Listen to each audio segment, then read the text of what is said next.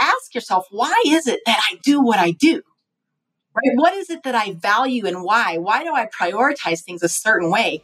If you can honestly define your audience for why you get out of bed each and every day, you can break through the noise and you can compartmentalize the naysayers. And now, from San Francisco and the UCSF Rosenman Institute, the Health Technology Podcast with your host, Christine Winoto. I'm so excited to introduce the first fighter pilot we've had on our podcast, Colonel Nicole Malachowski. She, among the first group of women allowed to fly a modern fighter plane, and was recognized for accomplishments in the National Women's Hall of Fame in 2019.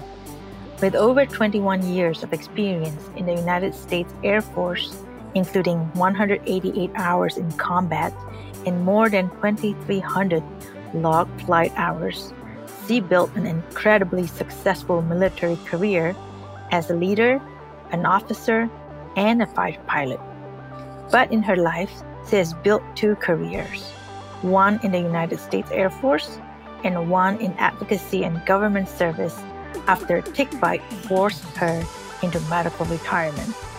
Today, she's the commissioner of the President's Commission on White House Fellowship, a board member of the Live Lyme Foundation, and a fierce advocate for individuals with tick-borne illnesses.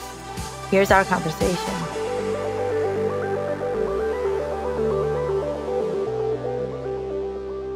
Well, welcome, Nicole. Thanks for joining me this morning.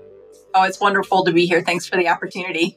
Yeah, we're very excited. You are our first fighter pilot to have in our podcast. And for our listener who cannot see that, you have a lot of this different, what do you call that? It's like memorabilia. That's reflect your service in the military. We thank you for your service.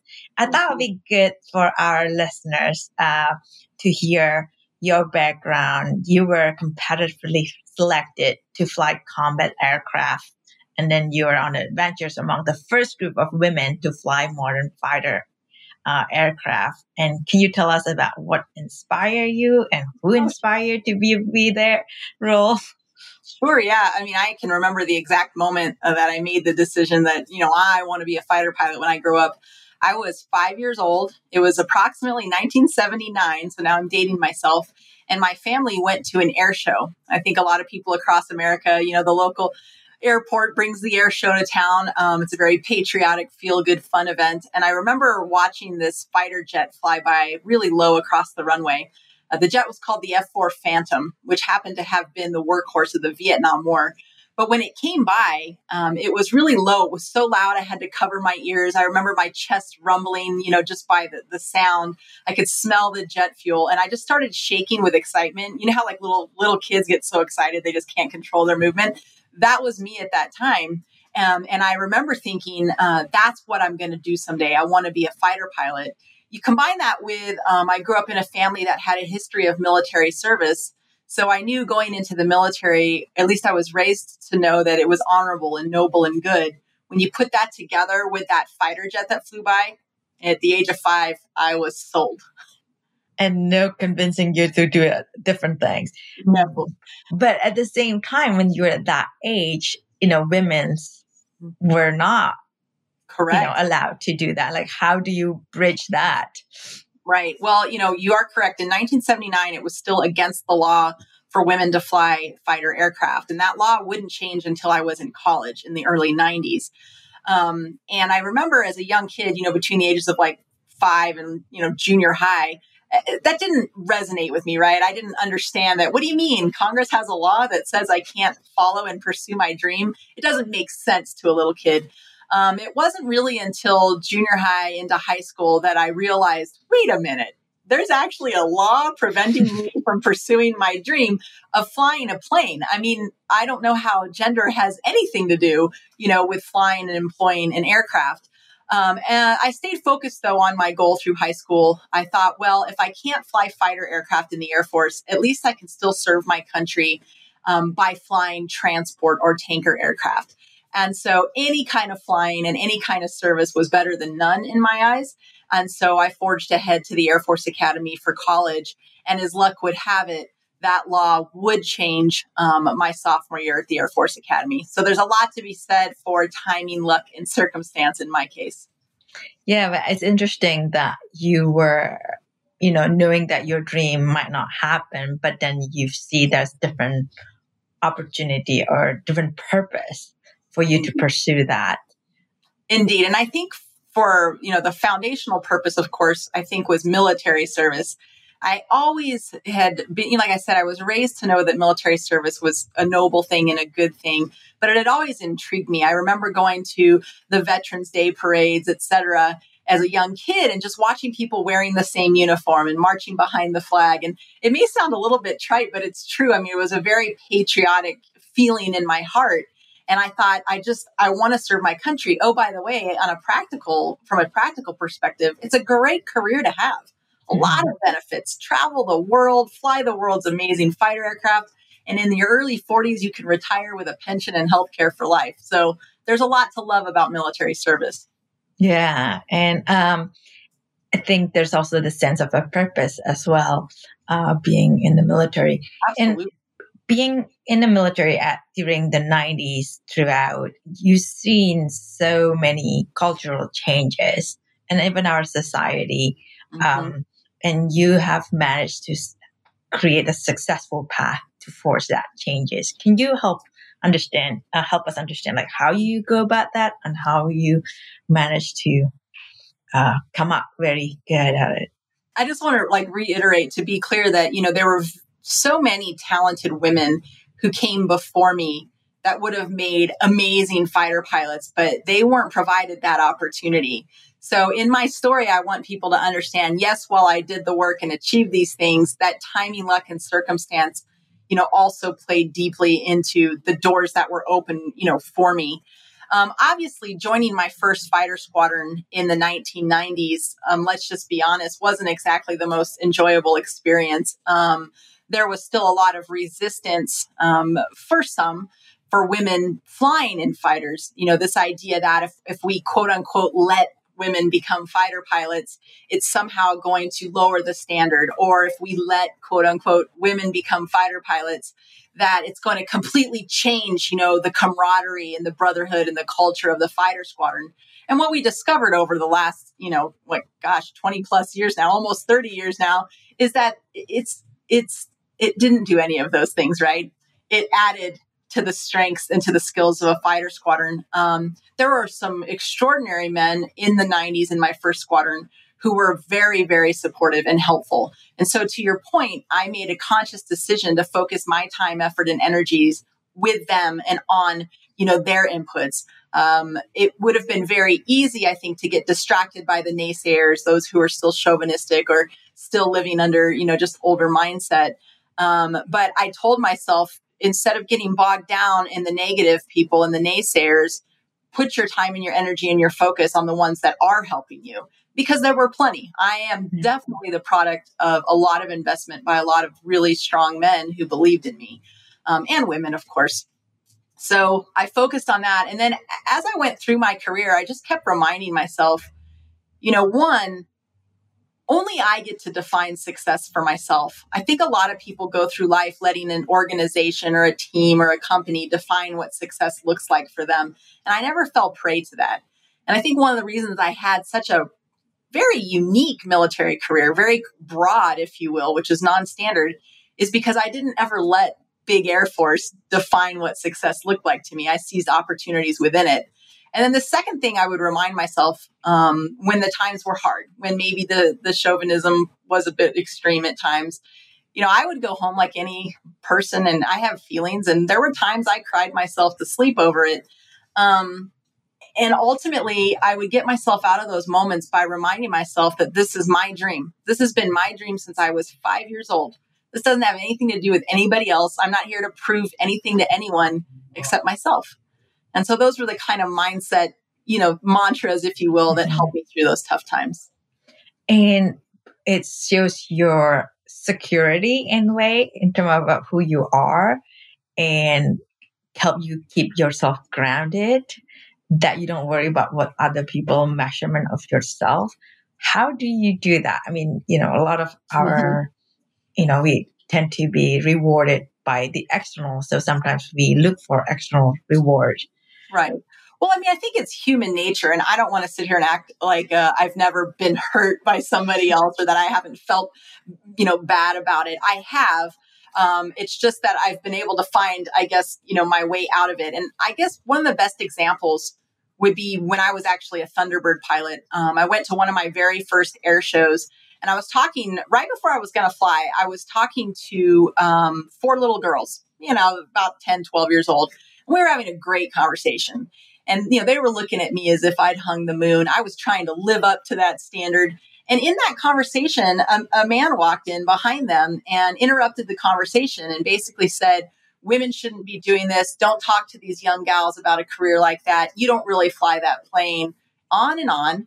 And I kind of looked up at him, and I will distinctly remember giving him the look like, dude, why are you interrupting this moment? Like, what is so wrong with the 5 of us having this pleasant conversation and then you interrupting it?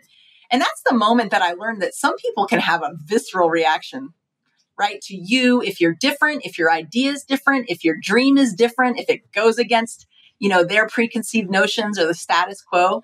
Because this man looked right at me in front of these little girls. And he said, I hope you crash. I hope you crash. Right? Yeah. I mean, I'm sure the listeners are gasping too at this moment.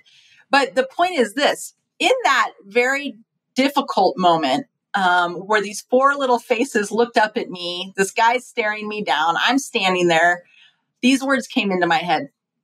You're not my audience. You're not my audience. And those words allowed me to realize that I could get blue in the face all day talking to this guy, justifying my qualifications, pull out my CV, my resume, why I'm a fighter pilot, etc. And it's not going to change his mind at all. And I think instinctually we know when that's going to happen. My audience were those 4 little faces looking at me. So when you come across the naysayers, which may be your own self-doubt, right?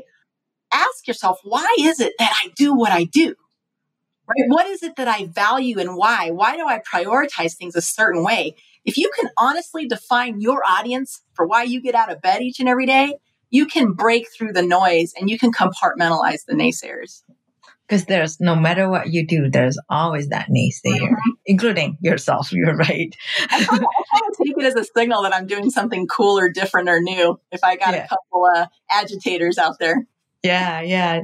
So, through a lot of your, adversity in the military, you overcome that. You also have gone through personal life adversity that probably kind of propel you to your next career outside. But can you tell us more about that? Sure. To your point, I was very lucky to have an extraordinary career. It was nearly 22 years active duty, nearly 26 if you include my time at the Air Force Academy. I got to fly in 3 operational fighter squadrons. I commanded an F-15E fighter squadron. I was a Thunderbird pilot. I worked at the White House twice. I mean, I had all of these amazing experiences. I say these things for context in that I was mentally fit, physically fit, spiritually fit. My career was going great. And then all of a sudden, boom, in the blink of a bite, I ended up losing everything. I, 3 years ago, was medically retired from the career that I loved out of nowhere, unexpected, unwelcome, fully disruptive to my life. And in that moment, I lost my, profession as an Air Force officer and my purpose there of service. Overnight, I lost my career as a pilot, a fighter pilot. Overnight, I lost my means for providing for my family.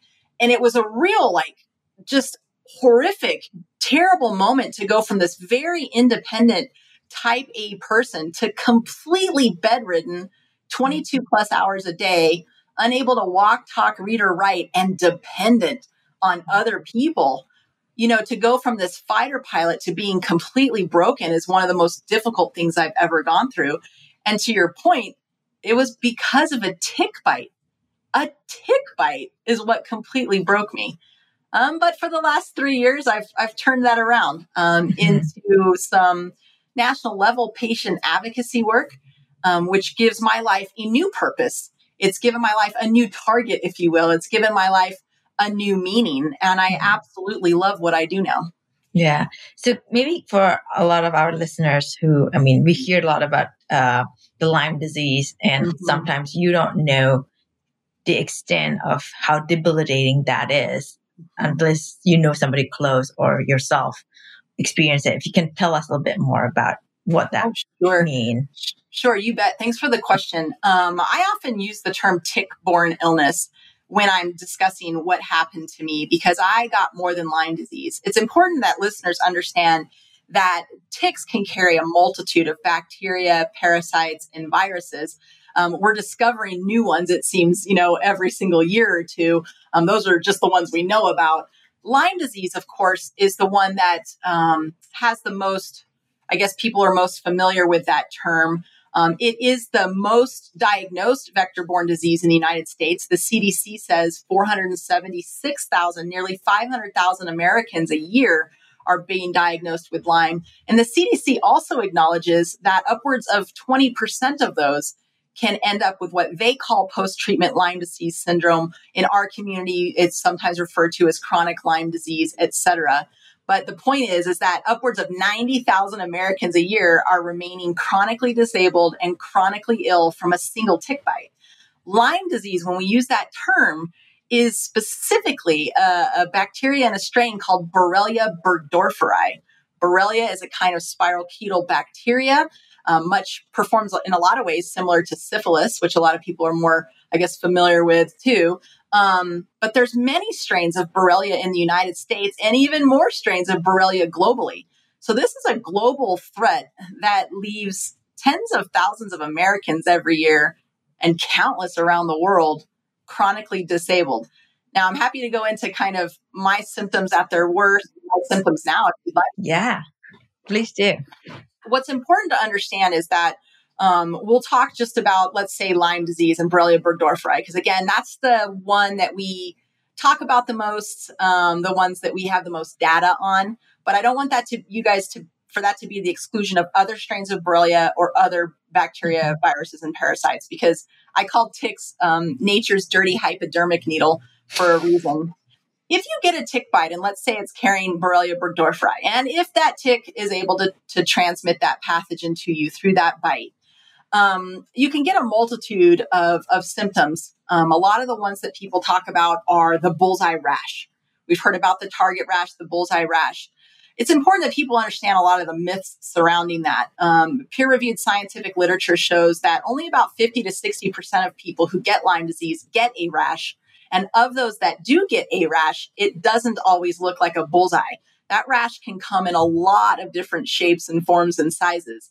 And so that's one of those myths that we kind of got to work around. If you do indeed get, the stars align and you're quote unquote lucky enough to get the bullseye rash, that is good enough for a clinical diagnosis. No testing is needed. Beat feet to your doctor and get those antibiotics. But what can happen is if we are not diagnosed and treated in a timely fashion, which is really as soon as possible after that pathogen is transmitted to you, then the spirochetes like to disseminate. So we go through a stage of early dissemination into late dissemination. These spirochetes are like corkscrews. They hang out in the bloodstream for a little bit, and then they say, I'm bored here. And they start corkscrewing out into tissues and tendon, et cetera, where it can cause a lot of long-term problems. Acute Lyme disease usually presents as like a feeling of having the flu, usually in the summer season. We know there's no flu in the summer. Keep in mind, a lot of COVID-19 symptoms overlap with Lyme disease symptoms. So there's going to be fever, malaise, fatigue, joint pain, and muscle pain. As the Lyme spirochete moves into that early disseminated phase, passing about 4 weeks post pathogen transmittal, you're going to start seeing more of that arthritic pain, severe joint pain, and swelling. And then as it starts moving into late disseminated, which some people will call late Lyme disease, neurological Lyme disease, neuroborreliosis, that's when you can start having the very scary neurological manifestations, which can include symptoms that mimic things like MS, fibromyalgia, chronic fatigue syndrome. For example, I had a hard time reading and writing. I still do. My very worst, my symptom list was 63 long covering every single system in my body. I had a balance deficit, so I couldn't walk safely. I couldn't read or write. I had word finding and speaking problems. I was stuttering.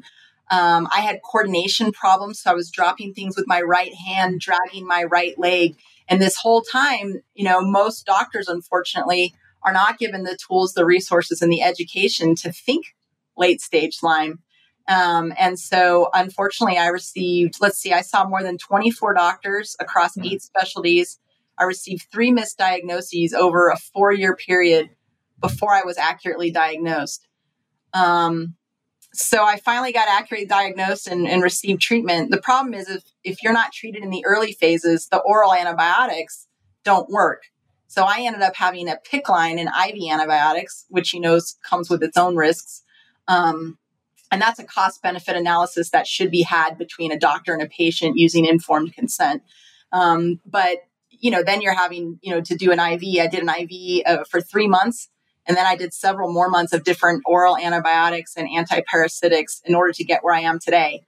I still struggle to read and write. I still have a balance deficit. I have executive cognitive dysfunction, chronic encephalopathy, and I also have very severe issues with my autonomic nervous system.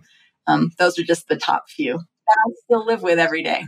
Yeah, no, thank you for sharing with us about your condition.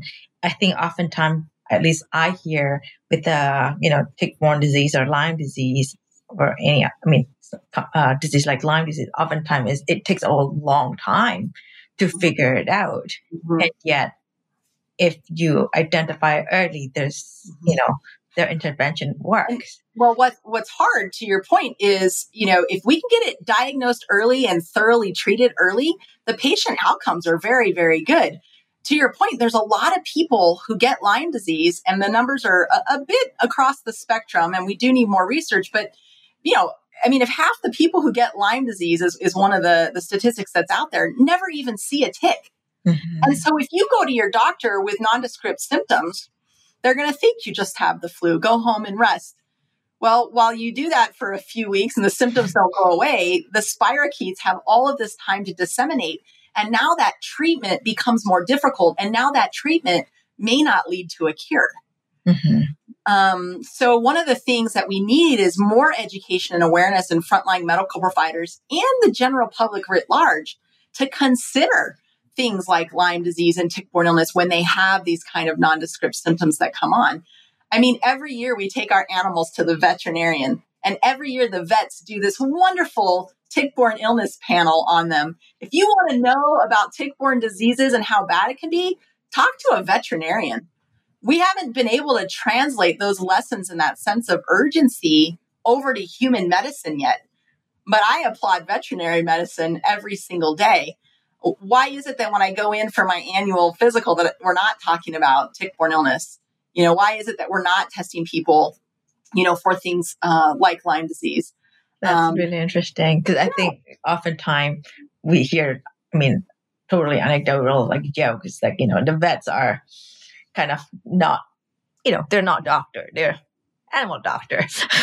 And so it's interesting how the connection that we can learn so much from a vet. This podcast is sponsored by Brown Rudnick's Global Life Sciences Group, a team of legal professionals that help life science companies, lenders, and investors around the world turn good science into good business. Learn more at brownrudnick.com. This podcast is also sponsored by Canon Quality Group. Canon Quality Group has been helping medtech startups set up quality management systems for over 10 years. If you're unsure when to get started with quality management in your startup, turn to the experts at canonqualitygroup.com.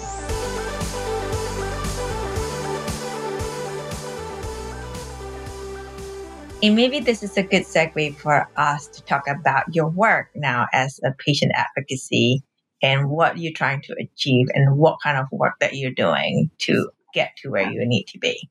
Well, thank you for asking that. A lot of people say, hey, Nicole, I'm so sorry you lost your career. I'm so sorry, you can't fly aircraft anymore. But I'm not sorry, because I think I'm in a much better place to make a difference for people on a larger scale, more quickly, with even more meaning than if I had stayed in the military. And that may sound shocking to people. I used to think my legacy was going to be that I served in the Air Force and I was an officer, and that I, protected my nation during war, and, that I was a fighter pilot. That's my legacy. And I now realize that 21 plus years as a fighter pilot gave me the characteristics, skills, and traits I needed to survive my illness, to advocate for myself, to finally get a good diagnosis and treatment, and to now give voice to the voiceless. There is unnecessary controversy surrounding Lyme disease, as you know. And there is a myth that Lyme disease is easy to diagnose and easy to cure. And that's not always the truth or necessarily true. This idea of chronic Lyme disease, or that Lyme disease can persist post-treatment, is 100% true. And as I started digging into the actual science, and people, sometimes will be like, well, you don't have a degree in that. And my reminder is that my PhD stands for patient has disease. My lived experience is worth something, but I have delved in the last 9 years that I've lived in this patient space, and gotten pretty darn smart on the science, because I have surrounded myself with the smart people, the people who are the scientists, the researchers, the clinicians at academic institutions like yours, who are making a difference. And I want to give a shout out really quickly. One of the people our patient community works with is actually at UCSF, Dr. Charles Chu. Oh, yeah. Oh, yes. He is not only a leading researcher looking at some novel diagnostics and stuff, but what makes him unique in this space is he doesn't get down into the controversy of it. He's looking at the science, and he partners with us patients and those of us in the patient community, right, to make this actual patient-centered research. And we need more Dr. Chu's, right, from UCSF. That's what we need. So there's a quick shout out. But what I do now is I sit on the Dean Center for Tick-Borne Illness as a patient advisor. They're part of the Massachusetts General Hospital system that saved my life. I also have scored research grants for the last few years on the Congressionally Directed Medical Research Program, Tick-Borne Diseases Panel, which is how I get smart on the science. Mm-hmm. And it also gives me hope, because as a patient, when I read these grants, there are some seriously smart people out there who care, who are trying to bridge the gaps in science, and I applaud it. The CDMRP program is unique in all of the government. It's the only place where tick-borne illness patients and caregivers have an equal say and an equal vote on where grant money goes. Hint, hint, NIH needs to change and be more patient-centered and inclusive when they do this. I'm also on the board of the Live Lyme Foundation, and we provide funding for research at academic institutions, as well as funding to help children who need more money to pay for extended treatments. Mm-hmm. Remember, 21 days of doxycycline or 14 days of amoxicillin does not cure everyone at all stages of disease. There's a huge need for novel therapeutics in this space. And until science gets there, we fund treatments for children so they can have the sanctity of the doctor-patient relationship, have work with their parents for informed consent, so that these kids don't lose their childhoods. So those are just a few things. The Center for Lyme Action just stood that up. It actually is able to lobby Congress. I'm happy to support them.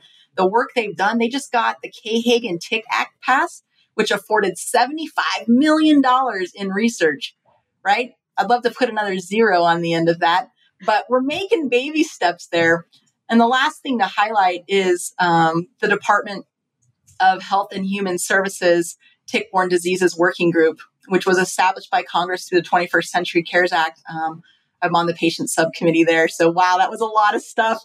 I have a new target. I'm a fighter pilot on a mission. And what I know is this: our issue of chronic Lyme disease, the issue of needing new diagnostics, the issues of therapeutics is totally solvable. And it is solvable in my lifetime. And I'm going to be part of making that happen. That's great. No, I think it's so great to have you to advocate for this disease, because I think, I can see the passion, and you have a lot of oftentimes it takes the resilience, the grit, keep pushing it forward. In almost like all your experience, like you're saying, being in the military, being part of the White House, it kind of informed you on how to work with the policymaker to support this effort that you're doing. And I think what's interesting is, again, I said that this space is unnecessarily controversial. I mean, let's take a look right now with what's going on with COVID long haulers, who have my utmost empathy and support. They need all the help that they can get. And I think one of the things that through their suffering, unfortunately, through their suffering, we're learning, I think, as a country and as a globe, that these post-infectious, symptoms are very, very real. And so a lot of the light that is being shined on them rightfully, I hope will translate to a lot of these other post-infectious things like chronic Lyme disease, like does post-infection play into ME/CFS or PANS PANDAS with children. I'm hoping that a lot of that, translates and we start looking at it, because the controversy surrounding Lyme only helps, right, prolong the suffering. It's not solving anything except stigmatizing patients who are already down and out. And so what we need is more Dr. Chu's, more researchers and scientists who include patients and caregivers and their lived experience, when they create these grants, when they come up with these research ideas, when they have these surveys. There's, trust me, hundreds of thousands of us in the United States that will raise our hand to help any researcher out there that wants it. Yeah. Trust me. And I think you brought an interesting point also, just focus on the patient, but also the caregiver. Yes. And that living with family member with a chronic condition, that can be challenging. Because I think oftentimes, it's good to find a treatment for the patient, but in the meantime, there's a lot of way of how can you bring more support. Yep. Chronic illness, invisible illness, chronic Lyme disease impacts entire families emotionally, mentally, financially. Families fall apart and are fractured. People in our community file bankruptcy just to pay for treatment because we know that the standard antibiotics does not cure everyone at all stages of disease. Right. But the CDC and the IDSA have yet to get on board with that. And that would be a podcast for another time. Yeah. But in the meantime, people are suffering. Families get their divorces happen. Children are taken away by child protective services.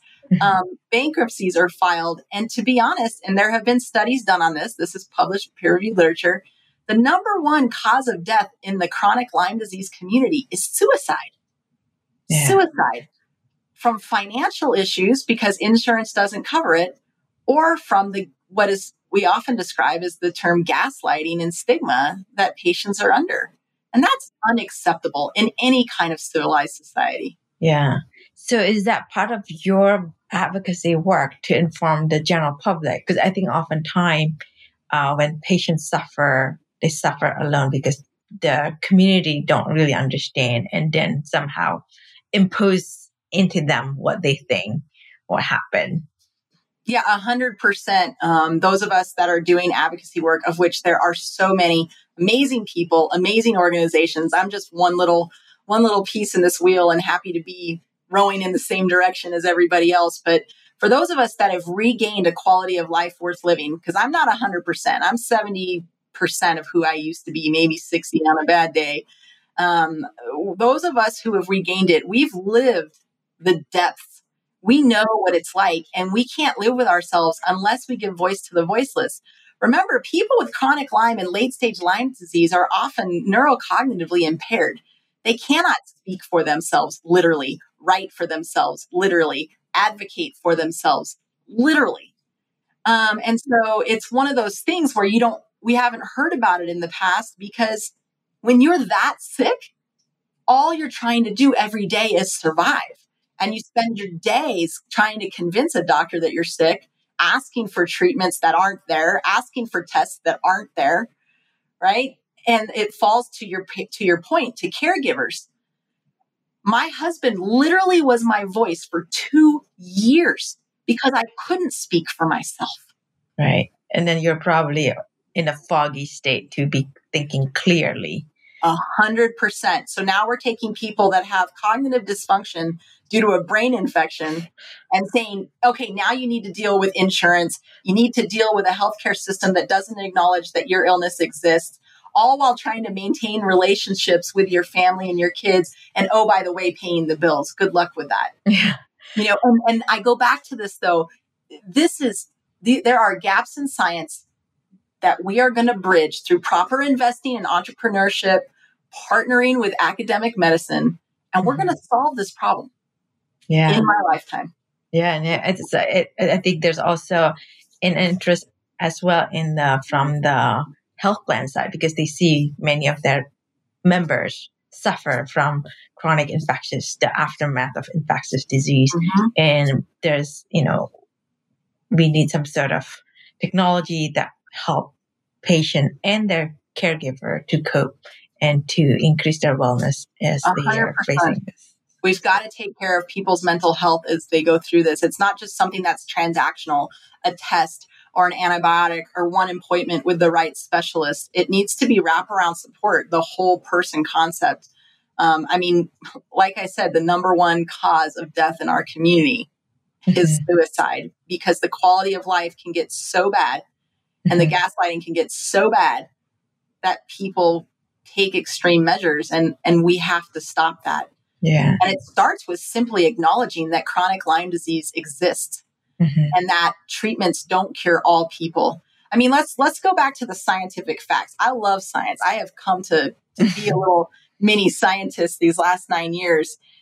The Lyme disease test that's currently out there, the serology test, the 2-tier CDC, ELISA Western blot, isn't even useful until 4 to 6 weeks post-bite.